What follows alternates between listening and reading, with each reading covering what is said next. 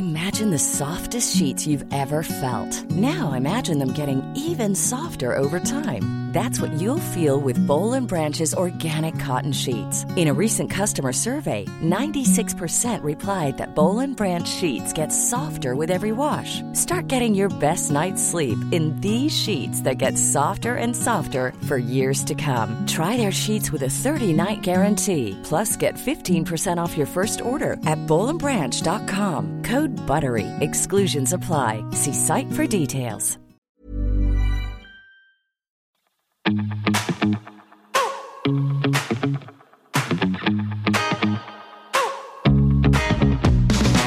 Malapit na naman ang tag-ulan at magiging malamig na naman ang panahon. So if you or you know someone suffering from different skin conditions, United Home, manufactured by Unilab, offers products na makakatulong sa iyo at sa iyong pamilya. Starting with United Home Dermatech, you won't have to deal with psoriasis or eczema because it has mometasone cream or ointment that can provide relief for your itchy, red, and scaly skin. Plus, United Home Dermatech is only at half a price and available in all leading drugstores online. Meron din silang United Home Whitfields, the #1 Whitfields ointment in the market na nakakatulong matreat ang alipunga, buni, an-an, and a lot more fungal infections. Pero kung ang main concern mo naman ay pimples, cavities, or galis, United Home Sulfent Ointment ang makakatulong naman sa'yo. It can soften and loosen the crusts on your skin and can destroy itch mite. There has never been a better time than now to try and keep you and your family safe and healthy with United Home. Avail yours now in Mercury Drug and other leading drugstores nationwide, or click the link on the description and welcome United Home to your homes. Sabi nga ng mga nanay, United Home. Ganun. Hello? Hello? Podcast Network Asia. That's impossible. How can we unite if we don't know what we were uniting for? I actually hate Mr. Peanut Butter kasi sobrang positive niya.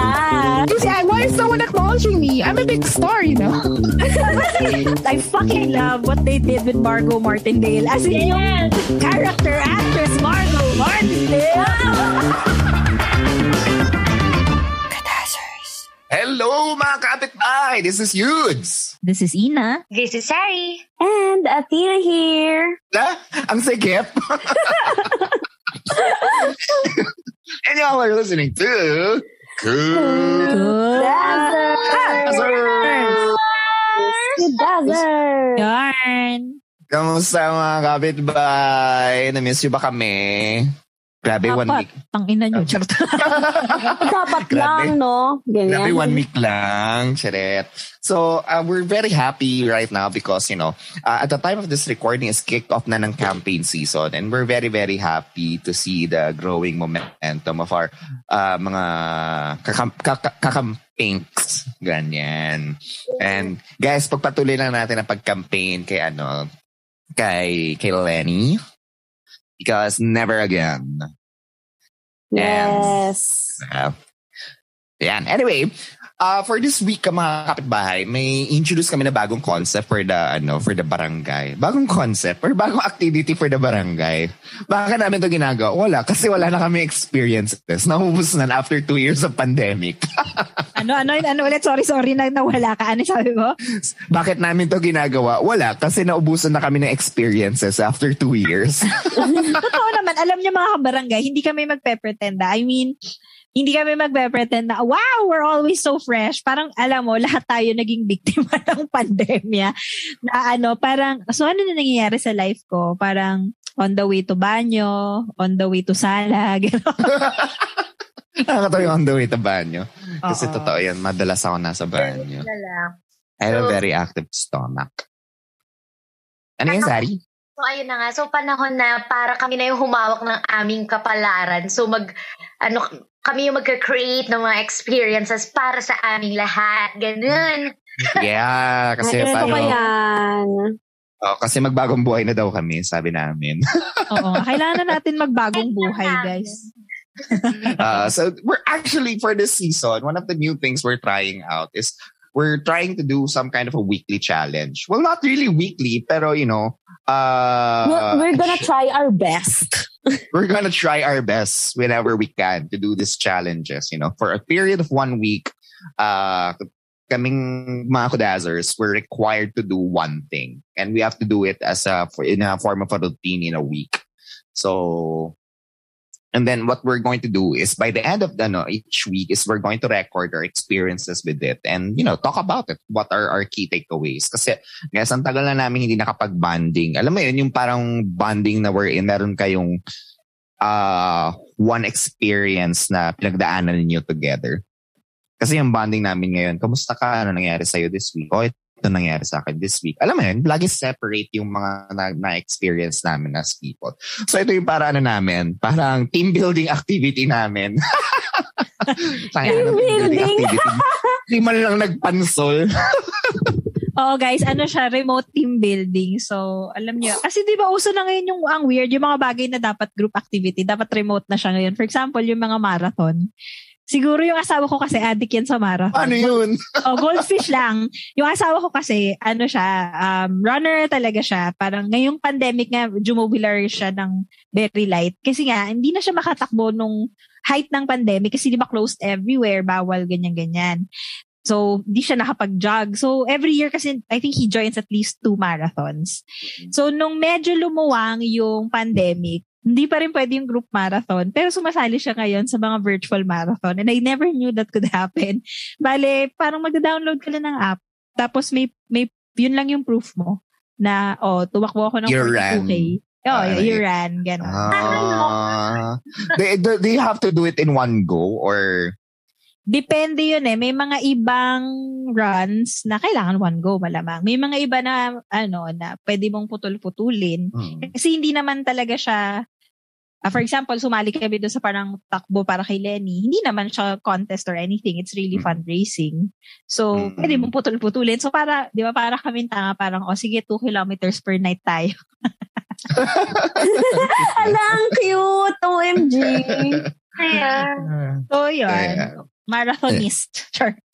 Yeah. So that's what we're trying to do with this experience. Maganda rin sana to in a vlog format, no? Pero wala, hindi pa kami camera ready lahat. Itong journey na to, gano'n. Saka naisip namin na para kung need nating ng dahilan or parang push para magawa yung matagal na bagay na gusto nating subukan, ganyan, sama-sama nating i-try gawin ito, ganun. Yan. So, let's see. This is our pilot, episode. Tingnan yung pilot episode ng weekly challenge namin. 3 linggo namin prepare. Tayo lang kami, guys. Hindi kaming trabaho. Sorry po. Yan. Sige. So our first episode is actually, what they call this. It was very similar to one of our former episodes from the previous seasons. So shout out doon sa episode namin na Maybe I'm the Toxic One, because that episode is the inspiration for this one. Right after that episode, just a little bit of backstory. Right after that episode, we kind of got, I think there was a period nung December na parang buong Kudazzers nanonood ng BoJack Horseman. Or panay BoJack Horseman yung pinag-uusapan doon sa Hindi, si Athena kasi. Hindi, I recently finished BoJack Horseman. Kaya yung and GC as natin. a panghugas, nag-demand ako. Nag-demand ako ng episode. Kasi hindi ko malabas yung frustrations ko. At saka naalala ko nung last season kasi that we were talking about BoJack. Hindi pa, di ba, Athena kept saying sa episode, huy, gusto ko panoodin niya. Tapos pinanood ko and I'm like, fuck. Oo, kaya yun nung time na yun, nung sumasabog yung GC, tas puro BoJack, kala mo nanonood tayong lahat, hindi si Athena lang yun. Ganun ba? Alatang hindi nagpapasa ng GC. Yeah, you anyway, just reveal yourself. That's our first... Naka-mute kami. So that's our first weekly challenge episode, is to watch the whole, well, not the whole season, but to watch a good bulk of BoJack Horseman for us to talk about it.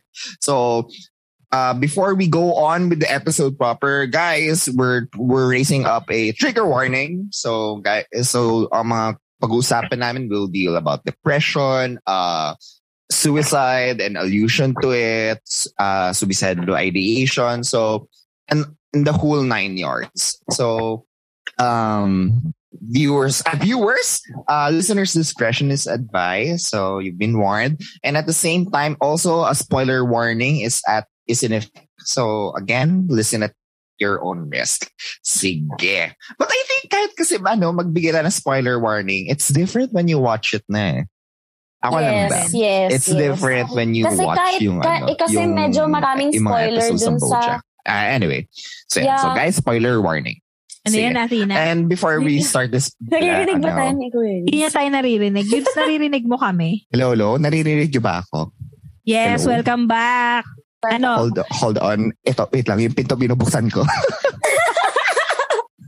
Let's mag-pencil test tayo, mga kapitbahay. Ito yung ginagawa sa di ba? Sa Zoom. Para matignan kung may lag yung isa. Haba ng goldfish natin. Hello! So, hello mga kapitbahay. Andiyan pa ba kayo? Sorry ha. Bagal ng internet ito. Mag-pencil test nga tayo, Yudes. Ano yung pencil test? Bale, tetest natin kung may naglalagay sa atin. So, I'll say pencil, tapos as soon as I say it, you say it after me. Mga kapitbahay, ganito yung ginagawa natin ngayong pandemya. Okay? So, ready na po lahat? Ready na po. Apo. Okay, 1, 2, 3, go. Pencil. Ay, galing Norn. Hindi nahuli ba? Sa akin wala. So, yes, Yudes, welcome back. So, hindi ko na maalala yung sinabi mo kanina. Sorry na mga kapitbahay. Bagal ang internet. Marami kami bisita ngayon. Anyway, so before we start this episode proper, we'd like to give a trigger warning for all the listeners out there because for all sa mga hindi nakakalam, BoJack Horseman is an adult-oriented TV show. So it deals largely with very raw and sensitive topics. So we will talk about depression and the whole 9 yards that, that come along with it, that go along with it. And at the same time, of course, we're also putting up a spoiler warning.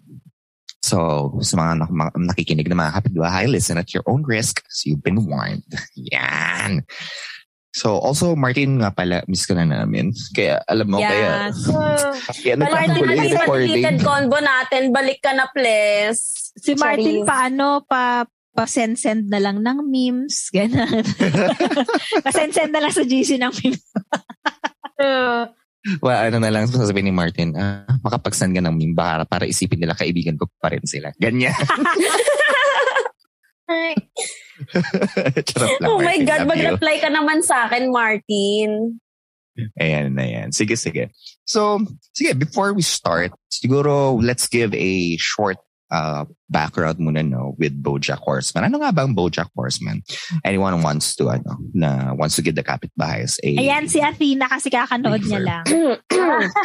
So basically, si BoJack, huge superstar siya. Tama ba? Superstar siya nung 90s. Nung 90s. Like, the 90s. Paano ko ba i-explain to in like the most simple way? So para siyang para siyang kunyari sa Friends, 'di ba? Sikat sila ng 90s. Tas ngayon medyo yung ibang cast doon hindi na sila sikat ngayon. So basically in the present day, si BoJack hindi siya makaget over dun sa popularity niya from nung 90s. Tapos ngayon, it started with finifigure out niya kung ano na yung next step niya sa career niya. Yeah. Tapos, if anything, he's haunted by his success during the Yes. And also important to know that he's still riding on that fame. Parang, hindi naman siya nalaos. Gusto ko sana sabihin na no shade to BoJack, pero parang hindi naman kasi siya totoong tao, hindi siya sasabihin ko. Pero alam mo yun, hindi naman siya ganun. Yung character ni BoJack, hindi siya super like Leonardo DiCaprio level star. He was just, a star but not sobrang bongga. People know him but he's not like, so literally yun yung intro song, di ba? Parang back in the 90s I was in a very famous TV show. Ganun. Yan, sige, lakas maka-pencil test nito, hindi tayo sabay-sabay. Yeah. At saka guys, it's an anthropomorphic format. So when we say anthropomorphic, parang animals are given human-like qualities. So yun. So he's literally a horse. Tapos kabayo siya. So yun. Parang it's on the surface, I think that's what BoJack is. It's him grappling with the fact na, okay, matanda na ako and, I was famous once and then what? But I think most of all, is lalo na sa later seasons ng BoJack when it got darker, it's really a lot of the characters and, central si BoJack in exploring the toxic behaviors that they had when they were younger. Not even younger, like 20 years ago. Like even si Diane, diba? She's not that old, but she had some problems na kailangan niya i-sort out sa self. It's so difficult to explain it. Kaya sabi ni Yudes, it's kind of like we can't give a spoiler warning kung ano yung aantayin mo sa BoJack. Pero it's just so... even when we talk about it's exactly like that. Even when we talk about it, talking about it is one thing, but to see how the characters are really dealing with the shitty situation that they're around in, it's galling. And yung very praised sa BoJack is yung nuanced view niya on people trying to change, people grappling with their past. And their past sins. Kasi, sa BoJack, grabe yung totoong portrayal na hindi linear yung pagbabago. Some people, they can change. And in an instant, like si Robert Downey Jr., right? He really changed. He really changed for the good. Pero si BoJack, hindi ganun yung naging journey niya. Parang, he would always constantly backslide into the bad habits that he did. Actually, parang parang yung level of fame ni Robert Downey nung 90s, parang ganun nga din yung level ng fame ni BoJack. Yeah. Parang, although kasi, movies talaga si Oo. Pero si RDJ din kasi na lagpasan niya yung addiction and everything. But I think hindi naman siya ganun ka-intense. I mean, I'm pretty sure it's intense, pero hindi naman ganun ka-out of this world yung mga na-experience niya katulad sa BoJack. But I guess that's cartoon for you. But anyway, sige. So that's the premise, guys. There's a lot of themes going around dun sa show na BoJack. And I think, diba? I think it's brilliant that they use animals as what they call this, as representation of some of the characters. Because on the one end, it gives them license to really push the boundaries. Because, at one point, you will always, nasa suspension of disbelief ka na, hindi to totoo. Gets mo ba? Yeah. Because they're animals. And I think, that's, I think, just thinking about it, that's a brilliant way of parang always reminding the audience na, okay guys, this is cartoon, so horses don't do crack or horses don't drink. Yeah. So anyways, okay, let's start. What's your favorite episode from BoJack Horseman? My mother said and everything is worse now. That's pares kami. Free Churro is the best episode for me sa BoJack. Yeah. So tsaka yung near-death experience niya. Yeah. So can you give us or the kapitbahays a background on the Free Churro episode? Why did it stick sa'yo? Kasi dun ko talaga nakilala yung background story nung nanay niya. And medyo nag-make sense na talagang si BoJack is parang naging result siya ng domino effect ng bad parenting. Or people who doesn't parang necessarily know kung paano magpalaki ng bata, or someone who isn't ready for a family. Ganon. You call that generational trauma, diba? I think parang so, minamana mo yung Yung hindi pa nila napaprocess yung trauma nila. Tapos they have their own kids. And then they treat their kids badly. All the same. Tas kasi 'di ba parang yung mga episode before nun, lagi niyang sinasabi na meron siyang trauma sa mother niya, ganon kasi hindi siya tinirato ng mabuti ng nanay niya, ganon. Tapos nung namatay na siya, talagang doon natin nakilala yung kung bakit naging ganon si BoJack. So parang medyo at some point nagkaroon ako ng understanding sa side ni BoJack na kung bakit siya naging ganon. Like super, kasi parang before, like parang, ang dali niya kasi i-hate, ganon, dahil sa dami ng ginawa niya. Tapos nung nakita na natin yung past niya, parang nagiging mas real siya as a character. Kasi like, like dun sa buong BoJack Horseman show talaga ko napatunayan na as in wala silang ginawang perfect character. Like lahat sila merong toxic trait. Hello? And go. Hello? Nawala ba ako? Nope. Si Yunsu nawala. Okay. So, ayun, yun yung favorite episode ko. Mainly because si BoJack lang yung nagsasalita. And talagang naramdaman mo yung pain na nalabas niya yung galit niya. And also, na-realize niya na na kahit may galit siya, mahal niya pa din yung mom niya. True. Like, super grabe yan kasi talagang, isipin mo yan, hindi siya mula pagkabata niya, as in super baby, hindi na maayos yung pagtrato sa kanyang nanay niya. But even then, and you see it in previous episodes, diba?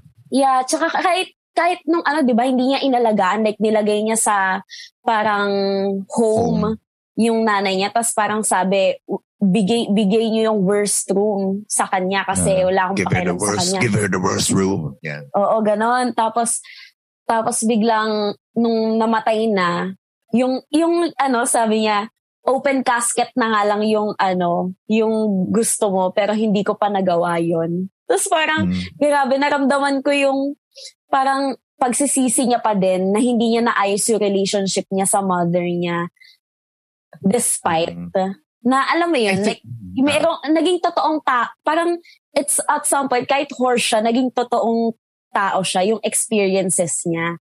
Hindi siya yung like totoong nangyayari siya sa totoong buhay. Dami kong sinabi. Oh my God, that's my favorite episode talaga. It's really amazing. I love that episode. I think I feel a paradox dun sa eulogy ni BoJack. I think that's one of the speeches we wish we could say during our eulogy for, bad thoughts ahead. During our eulogy for our parents, but then we also wish we would never have to say. Gets niyo ba? Yeah. Because I think, diba, sabi nga ni Mitch Albom, diba, parents damage their children one way or another. Or at one point or another. And that sticks with you. And of course, no parents are perfect. For those who, who have a very good relationship with their parents, treasure that. But then, because, the bitterness pile up over the years and you feel like, fuck this, fuck that. I'm not going to, I'm not going to feel this anymore. Or I'm not going to care anymore. But then, that speech, that eulogy by BoJack Horseman perfectly capsules my wishes and my fears if ever the day comes and they ask me to deliver my parents' eulogy. Yeah. Pero alam niyo, napansin ko lang din na parang si BoJack, lagi yung regrets niya, it's always, alam mo yun, like, for example, yung sa friend niya na binetray niya. Sino ba yun? Herb.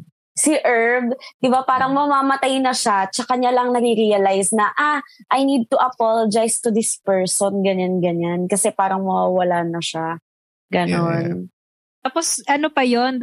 Gusto ko dun sa ep na yon, he really needed he was parang trying to speed the process of healing up. And pinipilit niya si Herb tanggapin yung apology niya, and the guy was having none of it. Yeah, so, because siya pa yung nagalit na parang, why won't you accept my apology? Kasi parang sinasabi niya, nagsusorry na nga ako, di ka ba masaya? Parang as if naman na parang forgiveness is like kailangan ibigay. Yung reply din na Herb, ang sakit. I forgot na sabi niya. Parang Season sabi niya, 1 yan, di ba? Parang no, I'm not going to give you that. I'm not going to be your sympathy crutch or something. I'm not going to be your crutch. I want you to feel guilty. I want you to carry this for the rest of your life. Kasi imagine mo yun, sabihin sa'yo yun ng kaaway mo. Tapos mamamatay na siya. Tapos yun yung last conversation mo. Like, girl! Oh my God. Because, I really think kasi in parallels of Pinoy films, ganun, it always has to end that way eh. I mean, for not all Pinoy films, of course. Pero yung the usual ones that we watch, it always ends in that. Yung kailangan mag-forgive. Kasi syempre, of course, if it's a mainstream film, sometimes it has to end on a happy note. It has to promote Filipino values. Oo. Pero kasi parang I think in real life, meron lang talaga mga bagay na hindi ko talaga papatawarin. Hindi talaga. May mga So guys, context. Yeah. Context. Herb Kazaz was the person who created yung show ni BoJack Horseman for the 90s, which was Horsing Around. So sometime around the mid-90s, Herb was involved in in a scandal. He was outed as a homosexual. And we all know kung ano yung taint that creates, the unnecessary taint it creates on your reputation back during those times. And, Herb was let go, and he was really hoping that BoJack would get his back, diba? Na parang BoJack parang pare naman, sabi mo naman na if they fire me, you'll leave the show, ganyan. But then BoJack didn't, and when Herb was became an outcast in the Hollywood scene, BoJack was nowhere to be found. Then years later, Herb had cancer, diba? And he was already dying. And BoJack found it necessary for him to visit Herb, and then that's what happened. Tsaka i-relate lang natin sa mga nangyayari sa buhay natin ngayon, So yung paghihingi ng pagpapatawad pero walang accountability, walang kwenta yon. Yes. Paghingi, what do you call this? Yung paghingi ng unity between the two parties. Yes. That's oh my God! Nang walang accountability. That's impossible. Yeah. How can we unite if we don't know what we were uniting for?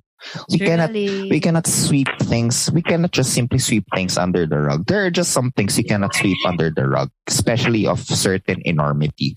Guys, when we say enormity pala, it's not hugeness. Enormity is monstrosity.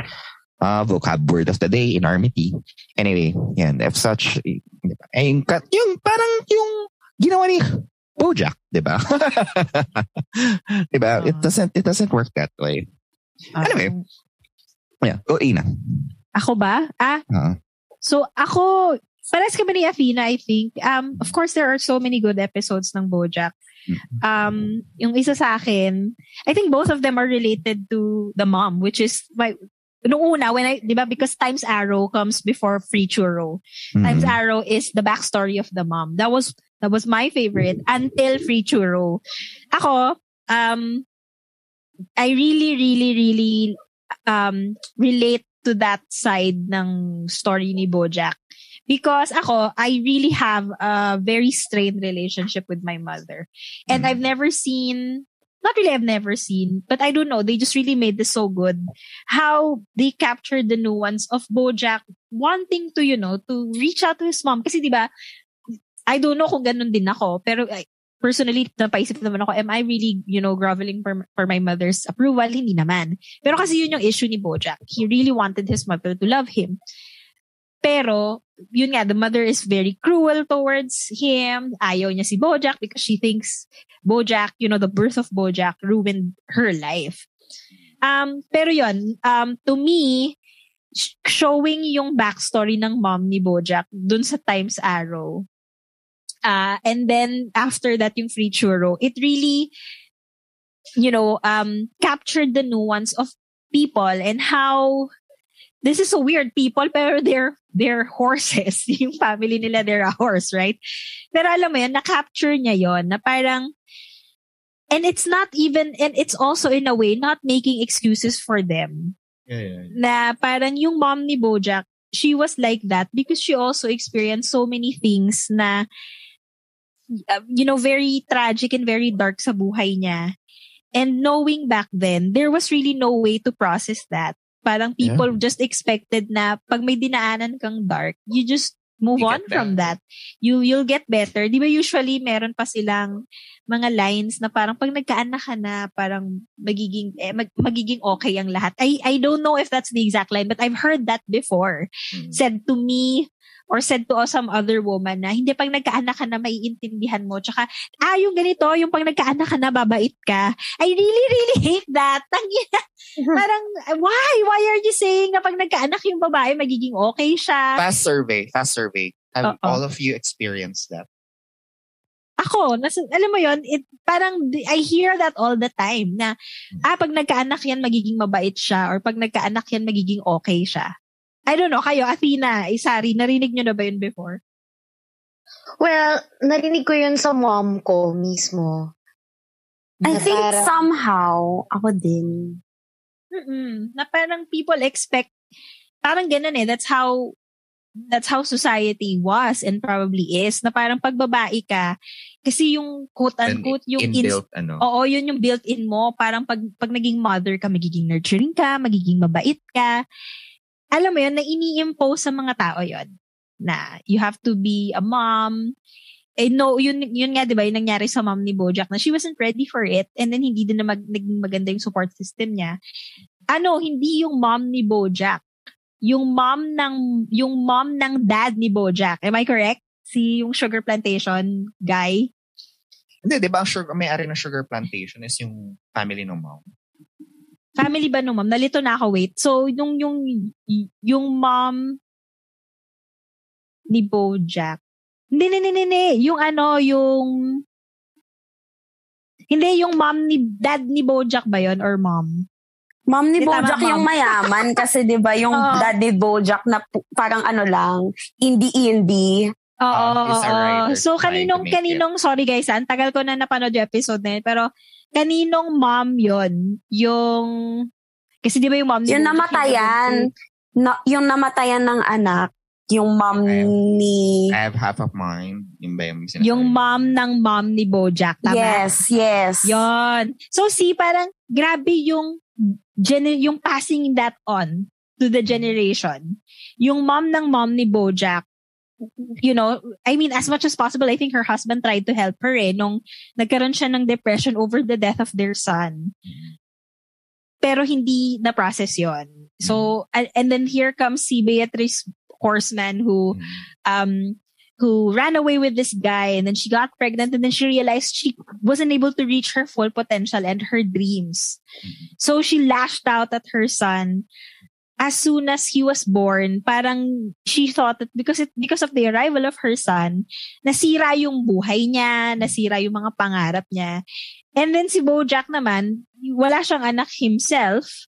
Pero alam mo yon, because of the way his mom treated him, he was also a very shitty person.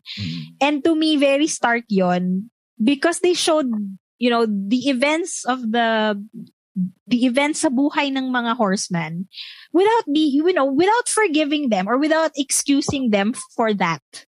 Ito yung mga nangyari sa kanila. You sympathize with them, but at the same time, the way they lashed out at other people and treated other people because they're gonna be using their trauma as an excuse, it's also, wrong. It's pointing that out.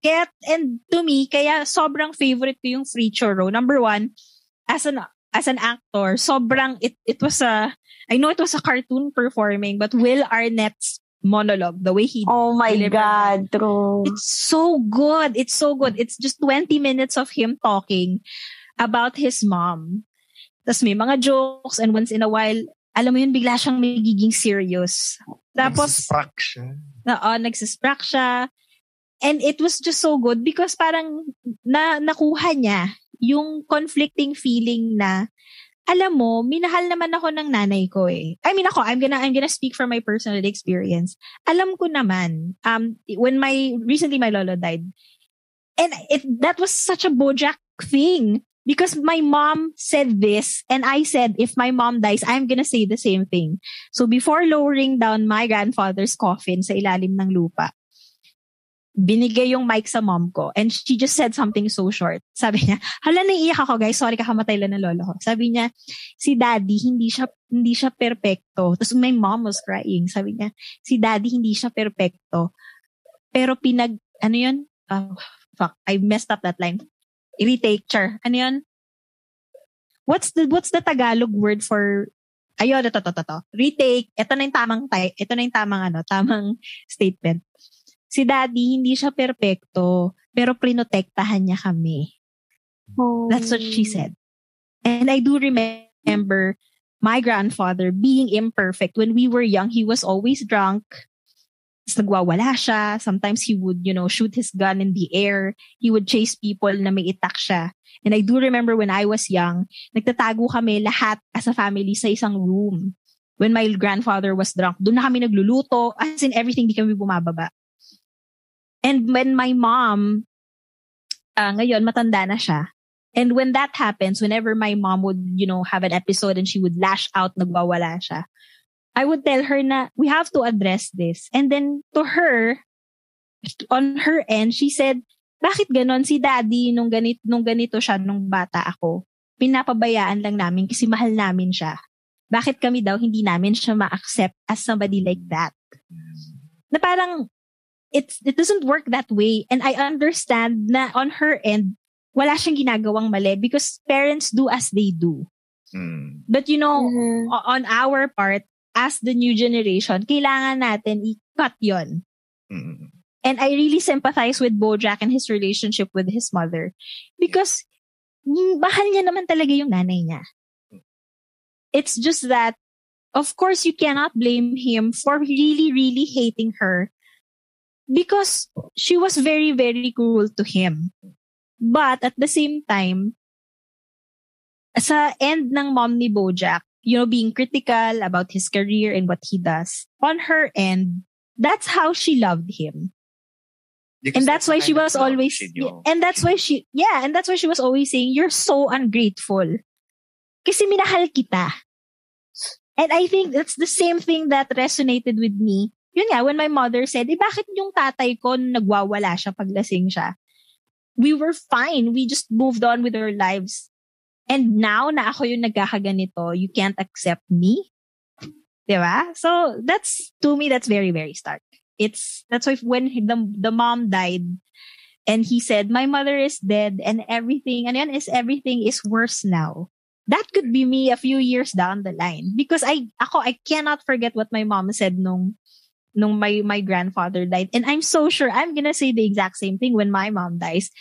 My mom was not perfect, but she tried to protect me. She tried to be the parent that she was. And you know what? It's okay if you have those feelings towards your parents. Because they're human. It's okay. But that it doesn't mean you're a bad person. It doesn't mean you're a bad person. But yeah, it is very complex. You can love them, but there are things that are unforgivable na ginagawa nila. What's important is, on your end, it should stop. You can't do that to your kids. Because they're children, what do they know? Di ba? Yes. Parang biktima lang sila nun. Mapipick up nila yun as they grow up. And then, ina-apply nila yun sa buhay nila and to other people. So, it won't stop talaga. Yeah. It's truly madly deeply. So, ayun, namin ko sinabi. Go ahead, Sari. Ako, alam mo, kasi isa ako sa unang nakatapos yata ng mga episodes na yan. So, parang, ang tagal na nung huli ko siyang pinanood. Tapos, ang hindi kasi ako yung tipo na tao na may favorite episode. Lalo pag marami, hindi ko na nga maalala yung mga mas moments yung Oo. Tapos parang pag narinig ko lang yung mga kwento nyo kanina, parang dun ko lang naiisip na, nga pala nangyari din yun. Pero kasi ang sinundan ko talagang kwento dun, for some reason, lagi ako nakaabang sa kung ano bang next na mangyayari kay Princess Diane at saka kay Diane at saka kay Princess Caroline. Ay, oo! Kasi after mo may kikwento ako, go. Ayun, kasi parang lagi mo look forward, ano kaya yung next decision na gagawin niya? At paano niya kaya sosolusyonan ang problema na to or paano niya haharapin? Tapos makikita mo, one way or another, makaka-relate ka sa isa sa kanila. Yeah. Pero I think, kung may pinaka-favorite episode ako is yung, I think yung huli na talaga. Kasi, dinurog nun ako na parang, until sobrang patient ko as a person na parang titry ko intindihin kasi lagi ang mga tao. Kahit gaano ka pa kasama, iniisip ko kung ano ba yung reality mo, bakit ganito tumakbo yung reality mo, why are you like this, sa mga response mo. So, ganun ako kay BoJack, na parang until the very end, umaasa ako na may maganda sana mangyari or alam mo yun, parang merong payapa ng buhay niya at the very end. Pero parang hindi ko pa rin nakuha yung ganung feeling after kong panoorin siya. So parang nadurog lang ako. Oo, no, nalungkot ka lang talaga. Habang inisip mo na, shit, tinapos nila yung series, hindi nila hinayaang manalo lang basta si BoJack. Parang gusto kong manalo siya. Kasi parang natatakot ako na parang, what if ganun lang yung buhay mo as an artist? Ako, nung nakita ko siyang gano'n na parang, bigyan niyo naman ng panalo, tinatry naman niya. Hindi lang talaga. Oo, kasi nararamdaman mo yung will to change ni BoJack. Tapos yun talaga yung parang, ano ba yun? Ba't gano'n? Ang dami na nangyari. Sinamahan ko na nga siya sa gaod ng buhay niya yan. Tinignan ko. Putang ina yung sinamahan. Diba? Para tinubaybayan ko yung lintik na buhay mo para lang malaman may chance ba na magbago. May chance ba na maging mabait ang buhay sa'yo at ikaw maging mabait sa buhay mo. Tapos hindi binigay. Ano yun, diba? Parang mo, lahat yung pinagdaanan niya lang. Hindi mo sa kanya yung biggest piece na pwede niyang makuha. So parang doon ako, I want him to win kasi parang pag nakita ko siyang manalo, baka sakaling manalo din ako. Ganun. Although I think yung ending naman is very realistic. Yeah, I think na walang nanalo in the end. Hello, I'm Wincy. And I'm CJ. We're 90s kids, and you know the one thing we really miss? Long and intimate talks on the landline. Telebabad sessions where anything goes, where the conversations cover everything, even tough and awkward topics. We've talked about why people cheat, your 20s versus your 30s, our travels abroad, and our thoughts about movies and TV shows. So tune in to Telebabad Tapes wherever you get your podcasts. We're powered by Podcast Network Asia. Tara! Telebabad tayo! I understand yung sentiment ni Sari, but if I could offer a different perspective, I think it's frustrating from our end as viewers because we didn't get that white picket fence ending. Does that make sense? Wherein we see BoJack already in that state of clear or maayos na yung buhay niya. But I think yung final moments niya with Diane doon sa rooftop, I think, kung babasahin natin yung eksena, I think it's safe to say na he got the peace that he wanted. Although the difference is it was only just the start. Diba? What was happening there? They were at the party, diba? They were sa kasal ni Judah. Oh, I love Judah. I love him. Siya lang yung gusto kong character doon. Oh my God. Judah. Tsaka si Princess Carolyn, Diba, they were engaged, and Diane, being overwhelmed by large parties, she went to the rooftop, and then BoJack was there. Was there with her, and then for the first time, there was nothing that was happening. It's just them watching the night sky, and for the first time, diba? Sinabi, it's both, parang one of the final lines is, this is nice. This is nice. Oy, grabe yung iyak ko doon. Grabe talaga. Ako hindi ko ma-explain. Sa hokey pokey, yung that's the point. You turn yourself around. That's parang, Dad. But I don't know if you're being smart or stupid. I can tell too. Alam mo, sobrang smart ng character ni Todd. I love him. I love Todd. Para siya smart savant. Saka ang ganda ng niya, character, naging comfort character ko siya kasi ang ganda ng character development niya. And parang meron ako nabasang thread bar article na parang what a lot of people kind of forget is Todd at some point is not at some point. Even if he's a very, honky, funny character na cute, he also has his own toxicities. Kasi nga ganun siya. He was just cruising through life and he was just getting lucky. towards the end of the series, nag-mature din siya. Di ba? Nagka-business siya na legit. Yung alam mo yun. Even Mr. Peanut Butter. Siya yung siya yung pinaka naging successful in fairness. Oo. And because yun nga that's the point. To me, that's why sa kanya nang galing yung paninigaw kay Bojack. And in-apply niya yon. Nung sabi niya, you just don't get to do, I'm paraphrasing you don't get to do that. Yung you act shitty, then you say you're sorry, then you just do it again. You blame your shitty childhood, you blame your shitty circumstance. No, you're not the problem. Those are not the problem. You are your problem. So I think parang to me, as soon as Todd realized that, nag-mature din siya. Di ba dati kasi, although swerte siya yung wala siyang ginagawa, chill lang. He got out unscathed. Relative. Tapos alam mo yun, mahuhulog na lang yung swerte sa kanya. Yung rock opter na yun. Yung naging governor siya.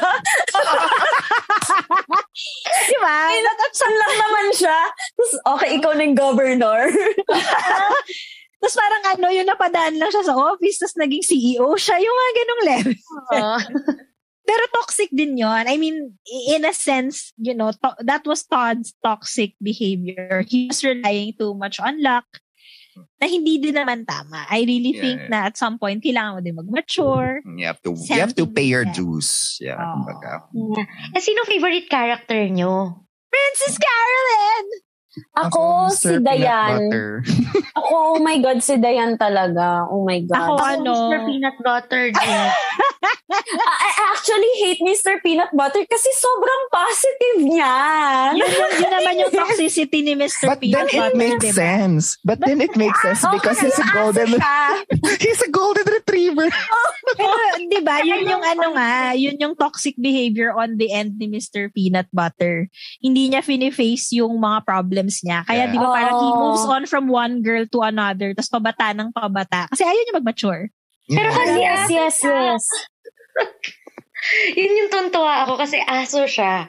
It makes sense. Tapos parang, hanggang sa huli parang iniisip ko lang, alam mo minsan talaga may mga tao na hanggang dun lang yung intelligence.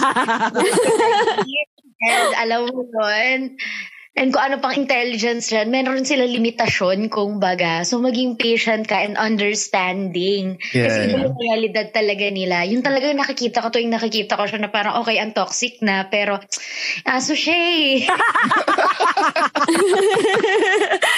Aso siya eh. You cannot argue with that logic. Aso siya eh. Wala tayong magagawa eh. Yeah, what they call this? I think Mr. Peanut Butter, a lot of people would say na Mr. Peanut Butter is the epitome of toxic positivity. And they're right. But I would also argue that Mr. Peanut Butter also shows truth dun sa kasabihan na ignorance is bliss.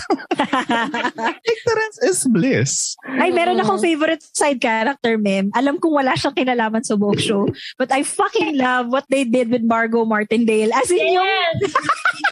Sino yun? Yung character actress Margo Martindale. Oh my God. In fairness, ang dami niyang ginawa sa BoJack. Na, alam mo yun, unnecessary character siya. Pero para siyang naging Ajinomoto ng BoJack Horseman. yung nagtatago pala siya sa kumbento all this time. My God. Yung siya nagpe-pretend na wala siyang naaalala. Love ko siya. Siya sobrang maliit na character na ang dami talaga nangyari sa buhay niya buong series. Tawang-tawa ko yung ano ba yun? Nalimutan ko na episode na may nanakaw ba sila? Yung nakipagbarilan siya. You'll never take me alive! yung sa parang bank ba yun? Ay, hindi, parang museum. Kasi magsushoot sila ng secretariat.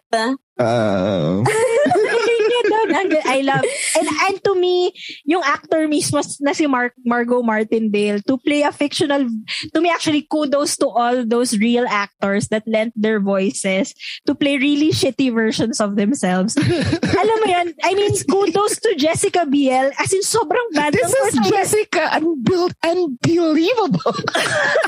Sobrang shitty niya doon. Sobrang bitch siya talaga doon. Pero wala, sabi niya, sige, panindigan na natin to. Excuse me, why is no one acknowledging me? I'm a big star, you know. Si Andrew Garfield nahulog sa butas. Oo nga. Oh Oh my God. Si Daniel Radcliffe. Si Daniel Radcliffe. Yung sana sa show. Ano ba yung game show? Yeah. Yung final question kay Bojack, diba? Kasi diba, the premise doon is hindi nagpapanggap si Daniel na hindi niya naalala si Bojack Horseman. So si Bojack Horseman, yung premise ng game show, you just have to, para siyang Who Wants to Be a Millionaire, pero yung mapapanalunan mo is what do you call this? Ibibigay sa charity. Tapos final question na for Bojack Horseman. Tapos sinabi, Bojack Horseman, who plays the titular character in the series Harry Potter? Tapos sabi ni Bojack, I'd like to say Elijah Wood. Tawang-tawa ako.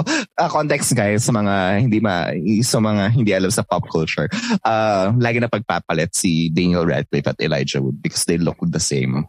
Anyway. Anyways, pero yun, siguro ako favorite character ko si Dayan kasi nakarelate talaga ako dun sa depression. I'm not yung depression surprised. tira niya. I'm not surprised that you relate to Dayan. Yeah, tas yung the fact na gusto niyang isave lahat ng tao around her. Without even thinking about saving herself. Grabe yung monologue niya, yung why you go to Vietnam. Yes! Actually, dun sumabog yung GC natin when you watch that episode. Oo! Tangina niya talaga. Iyak ka ng iyak. Grabe, iyak talaga ako na iyak kay Dayan. Kasi yung struggle niya sa depression and the fact na parang masaya naman siya kay Mr. Peanut Butter. Pero parang hindi siya masaya talaga at all. That's because she doesn't love herself. Ganon. Yeah. Oh my God! Parang you see your soon-to-be ex-husband flirting with another girl in a party, and hey, it's okay, it's a party. They're drunk. It's probably just a fling. But then you see him put his hands on at the small of his sobrang back. sakit nun, puta, as in. Kasi ako, okay, tanggap ko naman na yung mga ex ko, okay lang, ganun.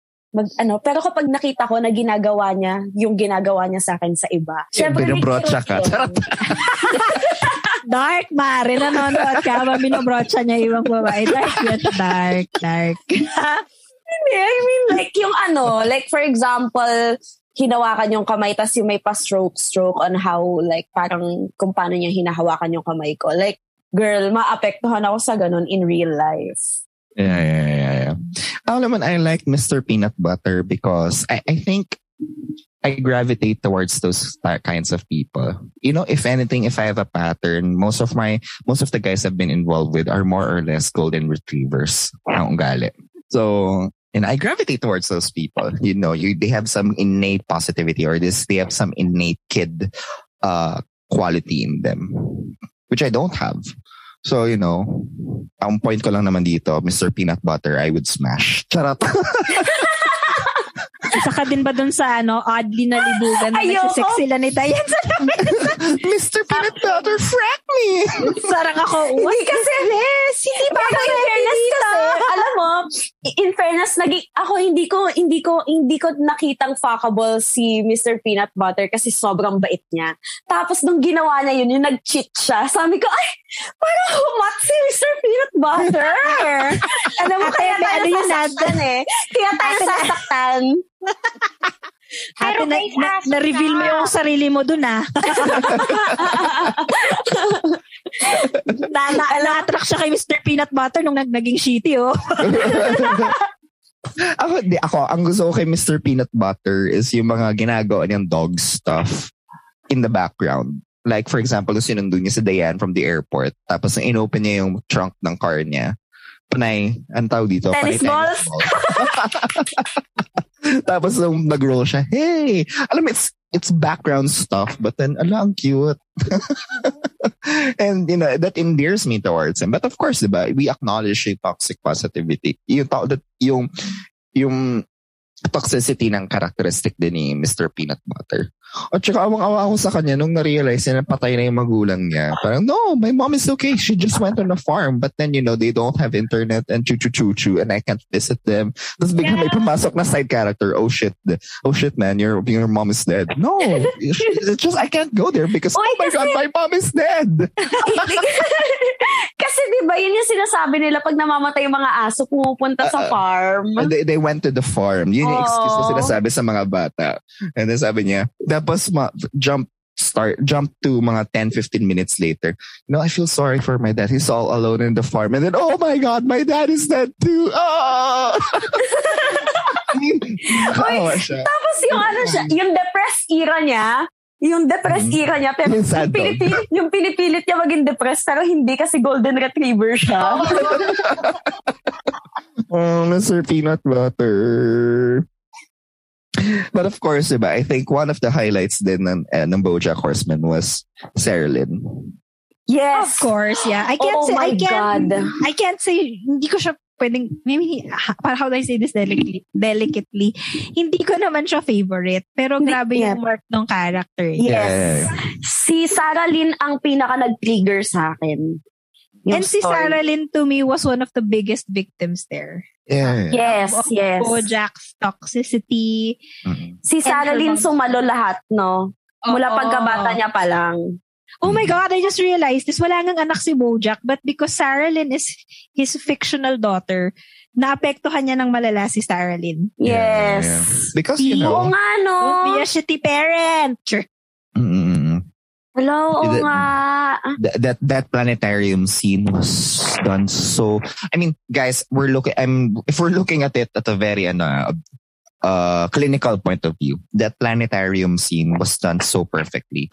There was no fanfare. It was just I want to be an architect, and then see Sarah Lynn, we're not specs in the universe, and then Sarah Lynn, and then after my God. Tapos ang tagal bago magkaroon ng explanation kung anong nangyari kay Sarah Lynn. And it drove me insane. Like, ano ba nangyari kay Sarah Lynn? Tapos sa huli, yung sa 17 minutes, dun ko talaga, like, syempre before, naaawa pa ako kay BoJack, ganon. Tapos parang, okay, forgivable pa siya kasi wala naman siyang sinasaktan na yung, alam mo yun, like, parang na-excuse ko pa yung behavior niya. Tapos nalaman kay 17 minutes, parang, shit, BoJack, paano na kita pagtatanggol sa sarili ko ngayon? Ano na? Paano na kita maging favorite character? BoJack, panalo mo naman ako. Pero talaga, wala na. Alam mo yung episode na yan, yung nagpaikot ng sikmura ako eh. Like, hindi ko kasi alam kung anong mararamdaman ko, kung magagalit ba ako. Lagi ko inisip, bakit niya nagawa yun, yung mga ganun. Tsaka yung all the little things na ginawa ni BoJack na, alam mo yun, super subtle, pero like, ang laki ng effect pala pag inisip mo. Like, yung for example, yung sa girl na, yung sa New Mexico, yung sa boat. Tapos, grabe na PTSD yung girl nun dahil kay BoJack. Yeah, tapos yung sa alcohol, yung na alcohol poisoning, tapos dinala niya sa prom. Kasi, to be honest, ginagawa natin yun dati eh. Like, yung kapag as stupid as we are, like, kapag kabata tayo, sige, inom pa tayo, ganyan. Ano ka ba? Minsan na tayo maging bata, tapos di natin alam na may naapektuhan na tayong ibang tao because of that, because of our actions. So, like, grabe talaga yun, yung effect, no? Pero super subtle lang nung like, hindi doon yung naging focus. Tapos biglang, at the end of the day, nakikita mo na yung characters nagkaroon ng effect sa kanila. Yung dun, parang, di ba nakalimutan ko na yung about dun sa alcohol poisoning. Tapos, naalala ko kasi binanggit dun sa yung sa party, yung sa college party, kasi hindi daw makainom yung girlfriend niya, ganun-ganun, dahil nga daw na PTSD because of that night. And I'm like, tang-ina mo, BoJack, apakasama ng ugali mo. Yun? I think that's that's the wonderful thing about BoJack Horseman as a show. It constantly challenges din yung limits natin on what we can forgive. And at the same time, it also challenges, because I think, diba, recently, diba, nag-trend sa Twitter yung stop cancel culture. Ako lang nakakita nun sa Twitter. Hanggang ngayon. This is related to the recent events na nangyayari, which I think we have an episode regarding cancel culture. Ako naman, before saying who my favorite character is, ako naman, I think, just to make that long story short, if people need to be accountable for things that they've done, they deserve the call out. Yeah. But, pag wala nang nuance yung pagko-call out. Sometimes we're just canceling people for the sake of cancellation. Yun yung pangit doon. But then if kung sasalain mo yun, especially the gravity of the actions of BoJack, alam mo yun, ito yun eh. It's also again very complex. You feel very sorry for people who are canceled. Yeah, that's true. You feel very sorry for them. But at the end of the day, these people who are... And the thing is, they're adults. These people, before they venture into the... I totally get. Kaya nga, yung mga stop cancel culture, nagigets ko yun when it comes to, for example, let's say, yung parang case na nangyari kay Doja Cat, like, she made a lot of like really nasty songs when she was younger, but now she's matured and she gets it, she shouldn't do that. Pero, yung people who are actual adults venturing into actions that they know will harm and hurt other people, I really think you deserve the call out. And it's the same with, ito yung kay Bojack. Yes, what he did 20 years ago, they were bad. Yes, he was trying to change, but then in his adult life, he also did a lot of shitty things and he was not sorry for them. Yeah, I think yun eh. Yun yung biggest takeaway lang siya nahuli siya. Yes. Exactly. So, I really think if you get called out at some point, totoo yun eh, complex yun. Ako, for example, recently, it's quite dark, but I do have a friend na sort of na-cancel siya and it ended badly. And when that ended, I felt so bad for that friend. I felt so bad. But then at the same time, I was thinking, you know what? He knew what he was doing. So why I feel sympathy at the same time. I feel that, the only person na captain ng actions niya was him. Yes. Yeah. So anyway, yung favorite ko, putang ina biglang bumait. Ako nakaka-relate ako, of course, kay Princess Caroline. Number 1 dun sa fertility issues niya and overworking. Ayun, I kind of have that attitude na ganun din si Princess Caroline, di ba? Parang she had big dreams. She wanted to achieve these dreams through any means possible. Although hindi naman ako ganun, hindi ako ganun. I just relate dun sa fact na si Princess Caroline, she had a lot of hurt or she went through a lot of hurt when she was young. But now, she's trying to take control of her life kasi. Yeah. Pero yun yung nakaka-relate ako kay Princess Caroline na yung grip niya naman sometimes is too tight. Mm-hmm. Na parang, no, everything is under control. Pero alam mo yung parang, di ba yung episode niya, ang ganda ng episode niya, yung nagmumultiply siya, ang dami-dami niya. Kasi ang dami niyang ginagawa, ang dami niyang taong kailangan i-tend, ang daming, but then, she's always just trying to market herself as this somebody who was just so put together. That's why Judah was so perfect for her. Well, it's a good thing you had your Judah then. Yeah. I think that too. And also, nakaka-relate ako kay Todd in a sense na I'm just always confused about things and then sometimes they land. Kaya kasi na-point out ko kanina yung toxicity ni Todd na parang sometimes there are things na feeling ko I just stumbled on them. Yeah. And I'm very, very lucky. But, I can never, I should stop cruising on that. Alam mo yung gano'n, na parang I really need to own my shit up, which I think I'm doing naman. Pero alam mo yun, parang I can't rely on these things anymore. Yeah. I feel called out because why? Parang 90% of what I do now in life are accidental. But na-realize ko din naman na kasi of course, Todd is a cartoon. I think sa case natin naman in real life, the network that we built when we were working before, that also helped us. Of course naman. Where we are now. Sometimes kasi yung kay Todd sobrang odd eh. Yun nga yung naging so CEO na lang siya bigla. O yung governor na siya.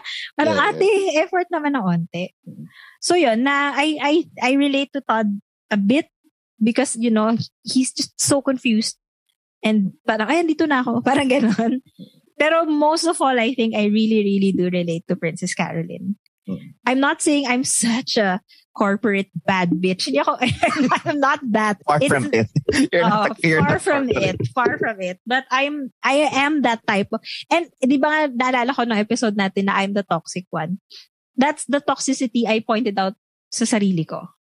Because I think I have such a grip on, my life. When people mess up, yung parang my automatic knee-jerk reaction is, my God, why can't you be like me? I'm in control of my life. Okay, I'm so responsible. You should do better. But like sabi ni Sari, you have to really also take into consideration the kind of world that these people are growing up in, the universe that they've developed, their values in. Because, not everybody can be so in control. Yeah, because all traumas are unique. Just to point out, diba?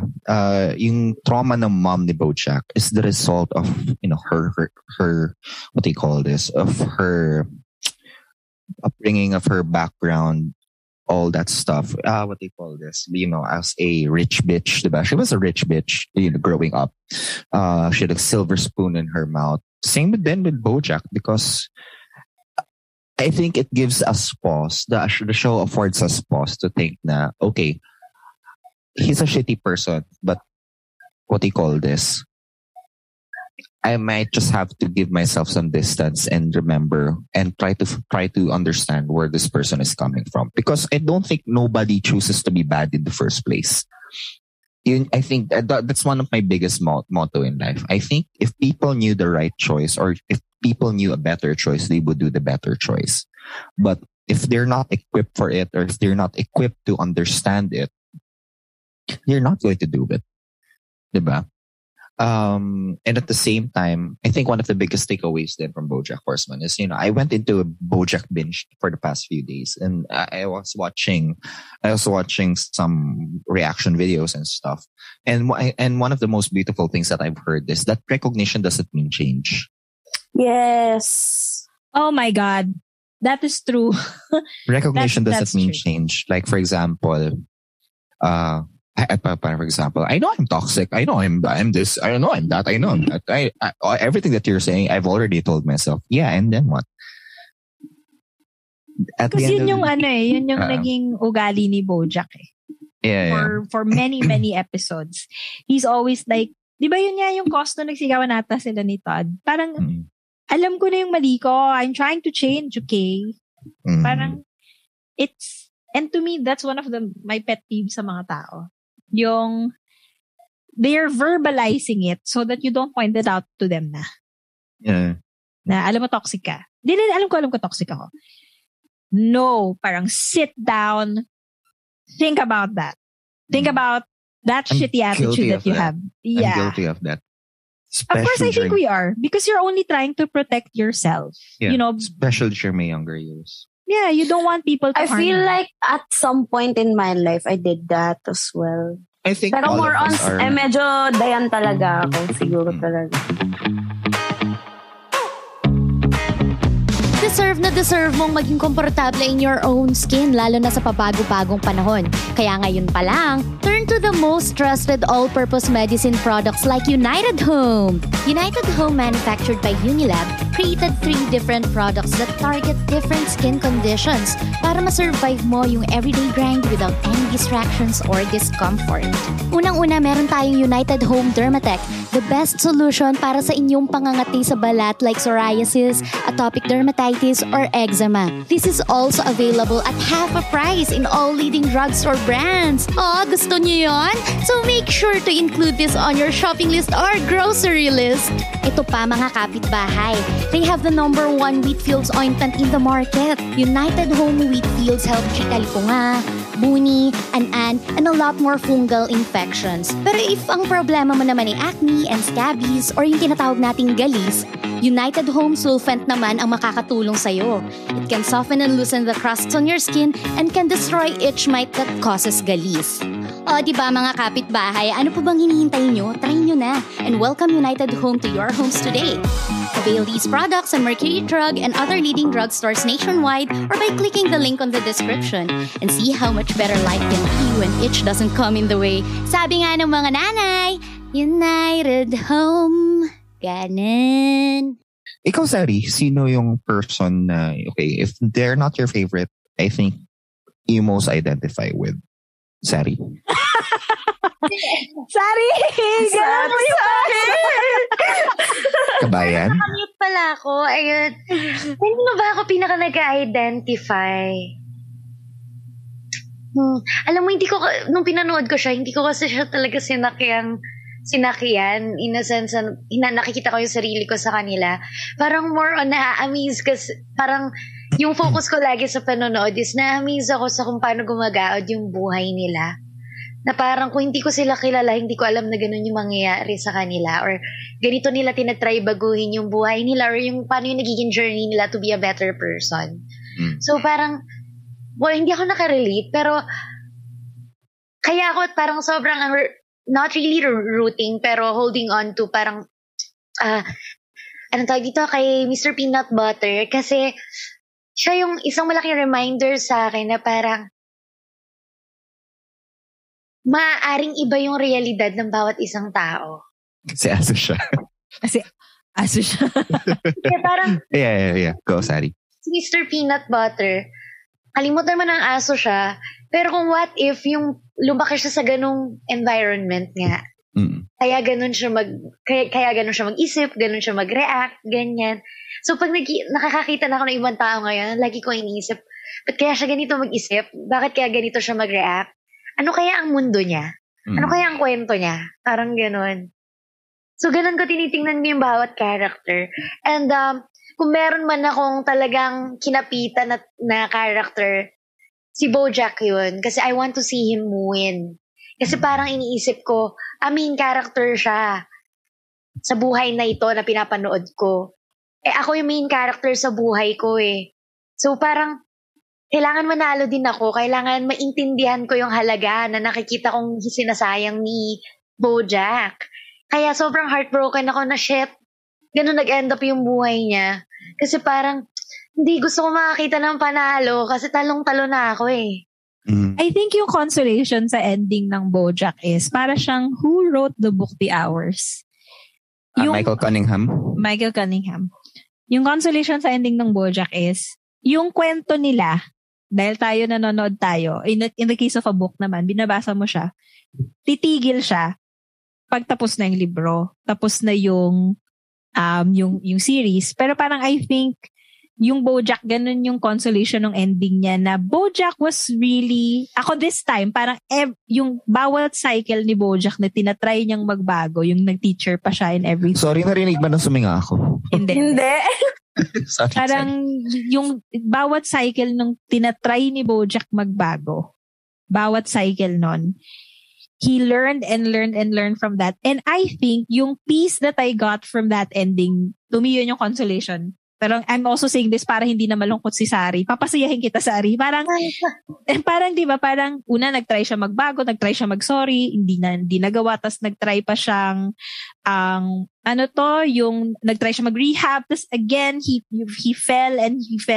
Nagtry siyang mag-teacher, and he thought he was really getting there, but it was really through facing all of his sins na alam mo, and then nalugmok siya. That's why I think, we get sad sa ending ng BoJack because he lost his career, he lost the rights to his show, he went to prison, tumanda siya significantly towards the end of the show. Yeah.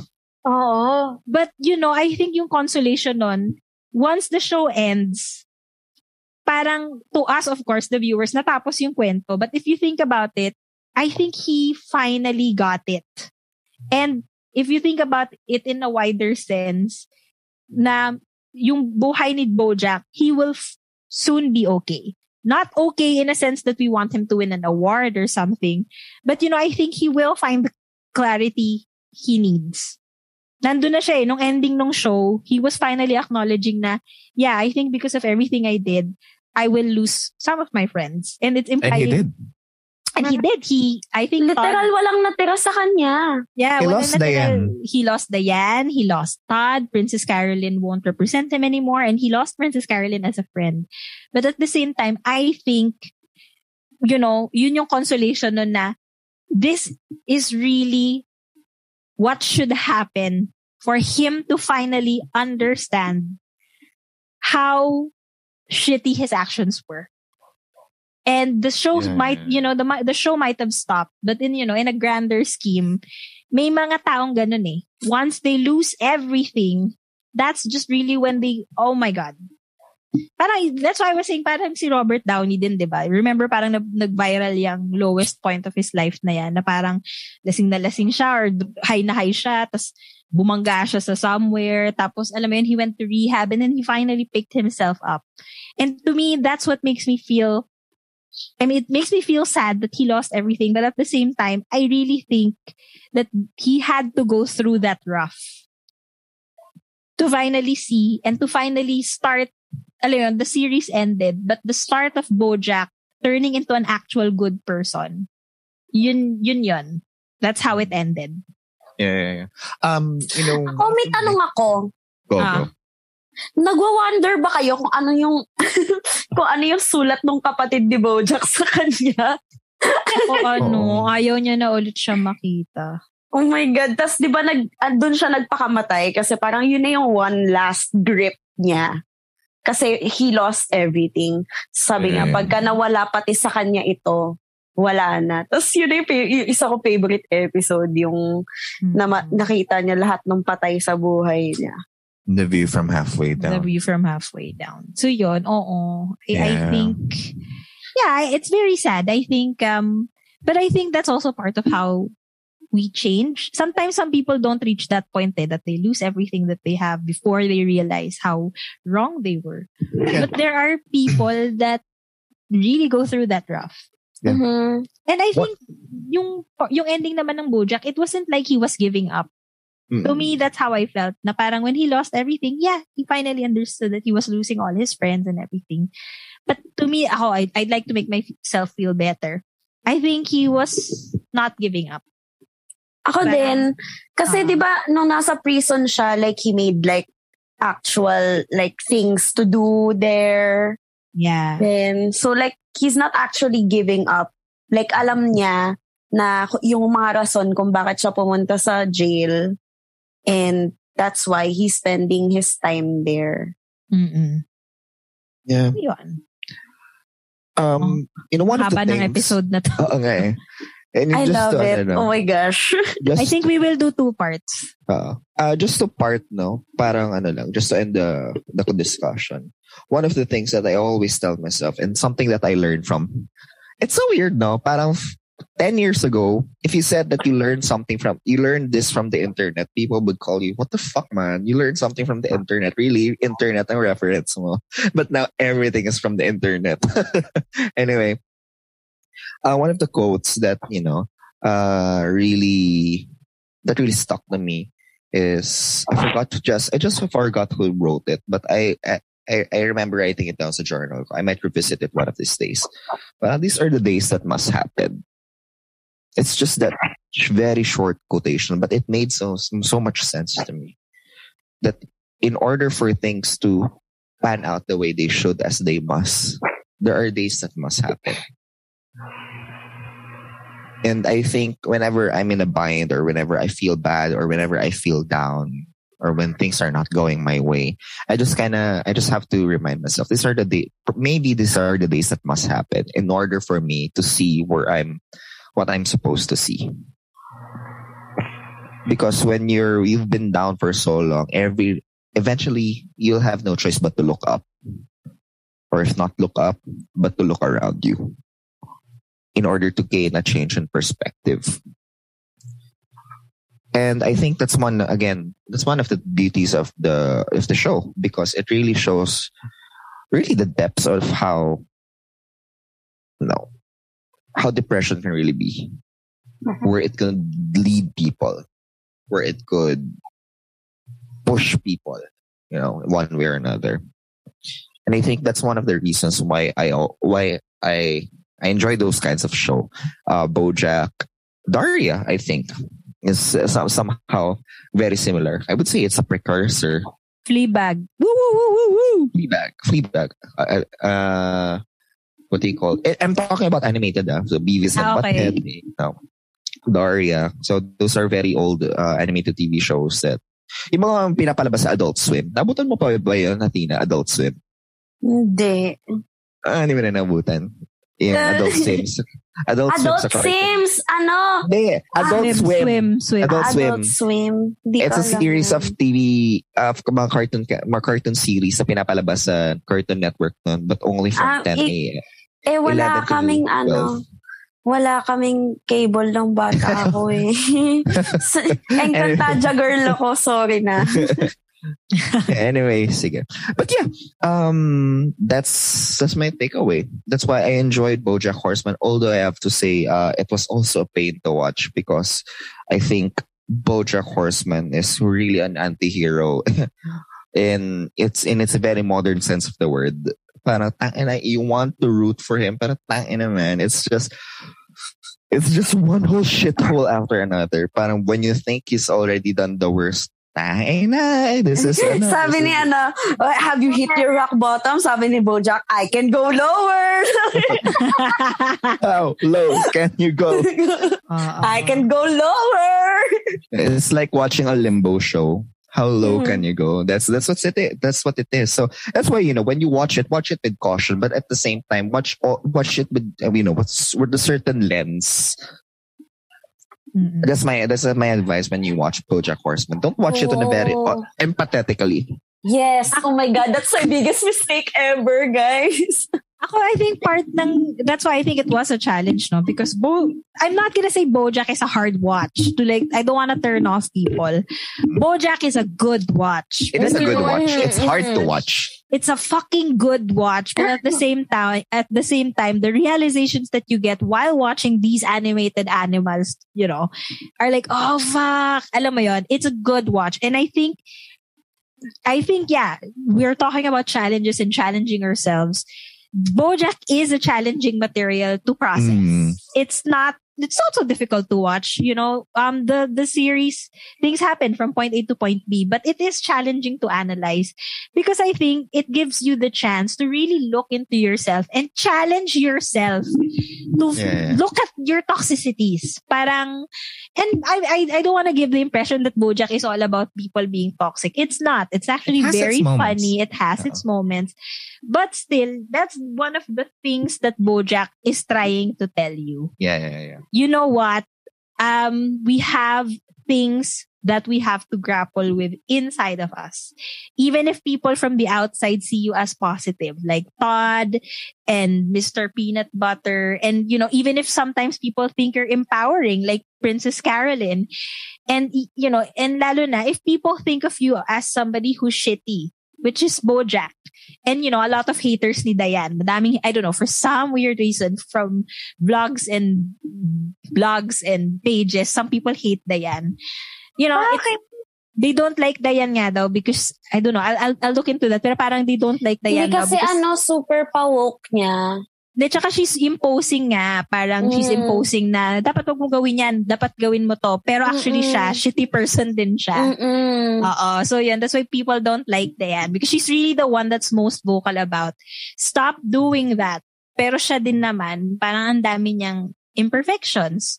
So ayun, I think that's the challenge of BoJack. If we're gonna go back to the challenge, it's everybody here. Nobody is unscathed. I think, even in real life, I think even the positivist, most pleasant people that we have, they have stuff they have to sort out to be better people. And then when you want to be a better person, I just like to say, if you want to be a better person, don't be a better person because gusto ko ng magandang karma or parang gusto ko people will like me. I think you have to be a better person because that's the right thing to do. To be less of a burden to others, to be able to help others, and to be para maging tahimik at tauhay yung buhay ng iba when they are around you. You're doing that for others, but also numero uno, you should do it for yourself because it's moral and it's correct to be a good person. Mm-hmm. And nobody is completely good. But you know what? Striving to get there, that's how it should be. Because to be a menace to others, is automatically wrong. That's why I said you need the call out. You deserve the call out if you were menacing to others. But to strive to get there, to be a good person, that's how it should be. There's no other thing that the world should go towards except to be good and better for others. Wala namang relihiyon na nagpipreach ng kasamaan eh. Di ba? All religions were made, I think, because people wanted to delineate what was correct or not. Everything that we do, when we made the laws, it's because we wanted to point out that these things are correct and these things are wrong. So that's where we should all be heading. That's the challenge of BoJack to me. That's the challenge for us as people. Yeah. You can't be completely good. But to be willing to go there, that's how it should be, I think. And that in itself is one of the biggest challenge. All right. Grabe. Ang feeling ko napaka-passionate natin for this episode. Ang dami nating feelings for the longest about BoJack Horseman. But yeah. Tagal natin din nag-usap kasi. So yan mga kapitbahay. So that's our first challenge for what do you call this? For this season. Kung may mga naisip ko yung challenge na pwede namin gawin, sige, pwede natin gawin yan. It could be something we read, but for now, kami muna mag-decide. So, ang next challenge. Weekly ba to? Weekly ba? I mean, kasi that means kung this might be off the record. Because I think if we just do weekly challenge, then our episodes is just talking about the weekly challenge. No, not all. Not all. Okay. Parang let's all agree na parang we need to give ourselves space to do the challenges first and then. Sige.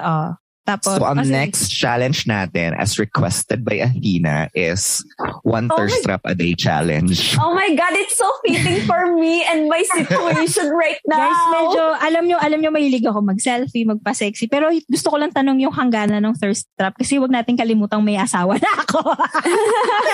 But for you, what do you consider as a thirst trap? Sige. One like, nipple a day.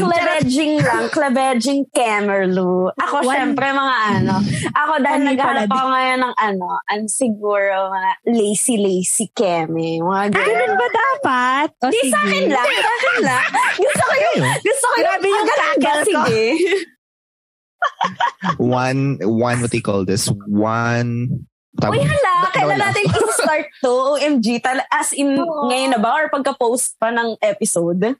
Feeling ko kasi ready na ako for Pag ready na ang lahat, sabihin natin, guys, ready na ba kayo for a thirst trap a day? Yarn. So technically 7. Tapos every day dapat may iba-iba yung post.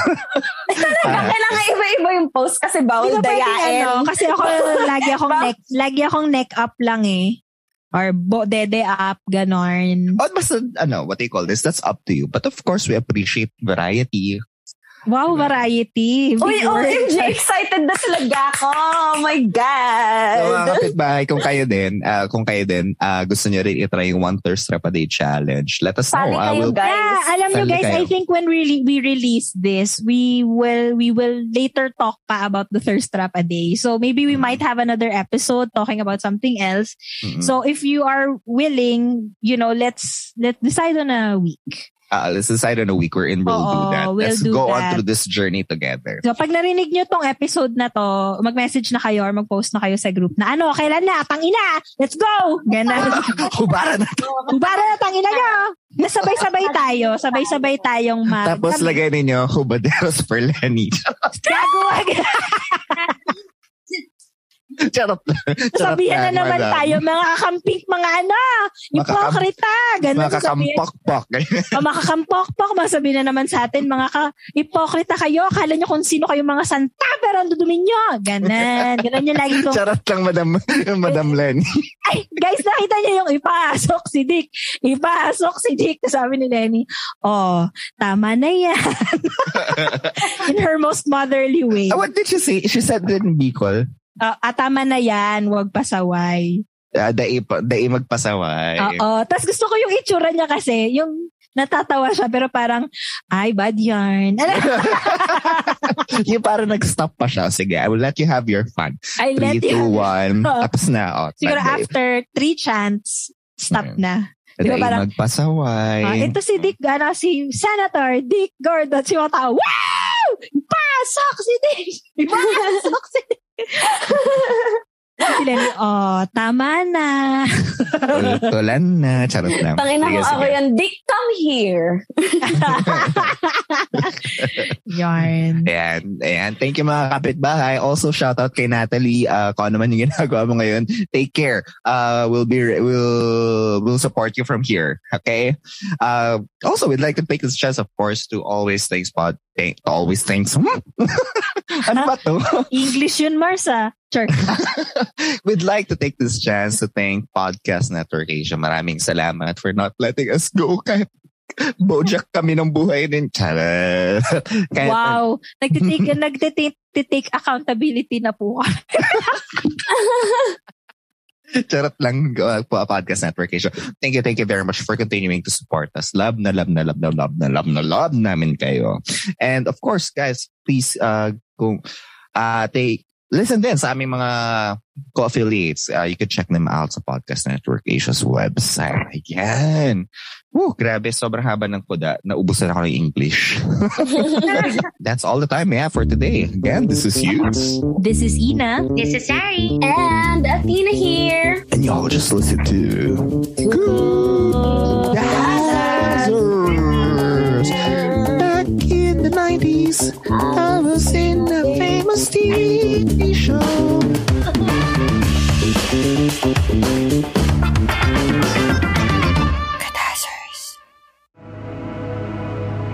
The views and opinions expressed by the podcast creators, hosts, and guests do not necessarily reflect the official policy and position of Podcast Network Asia, the hosts of the program, or other programs of the network.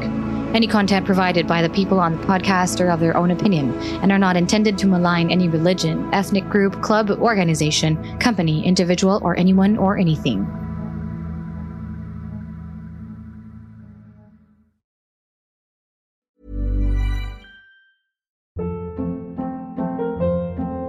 Hold up. What was that? Boring. No flavor. That was as bad as those leftovers you ate all week. Keke Palmer here, and it's time to say hello to something fresh and guilt-free. Hello Fresh. Jazz up dinner with pecan-crusted chicken or garlic butter shrimp scampi. Now that's music to my mouth. Hello Fresh. Let's get this dinner party started. Discover all the delicious possibilities at HelloFresh.com.